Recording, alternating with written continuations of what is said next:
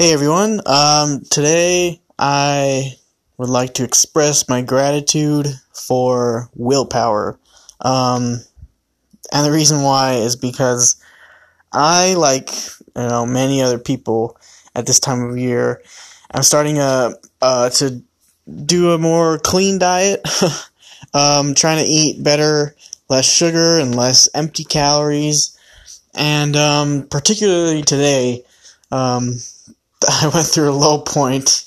I really just wanted to give in and just eat sugar and all that stuff. I had the cravings, right? And it was pretty hard to get through that. But my willpower got me through it. And I know that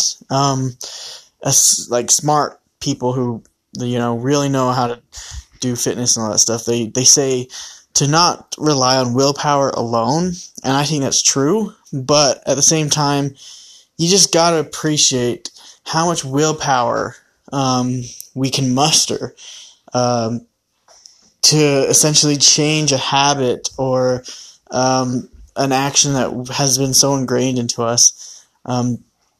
Humans, I know, are very habit-prone creatures. It's kind of how they're built, and that's a really good thing. I appreciate habits too, but when you get into a bad habit, some of those are the hardest things to break, and a lot of people, I'd say most people, are never able to really break their bad habits throughout their whole life. It's just such a natural part of the human mind to create these habits and to stick to them.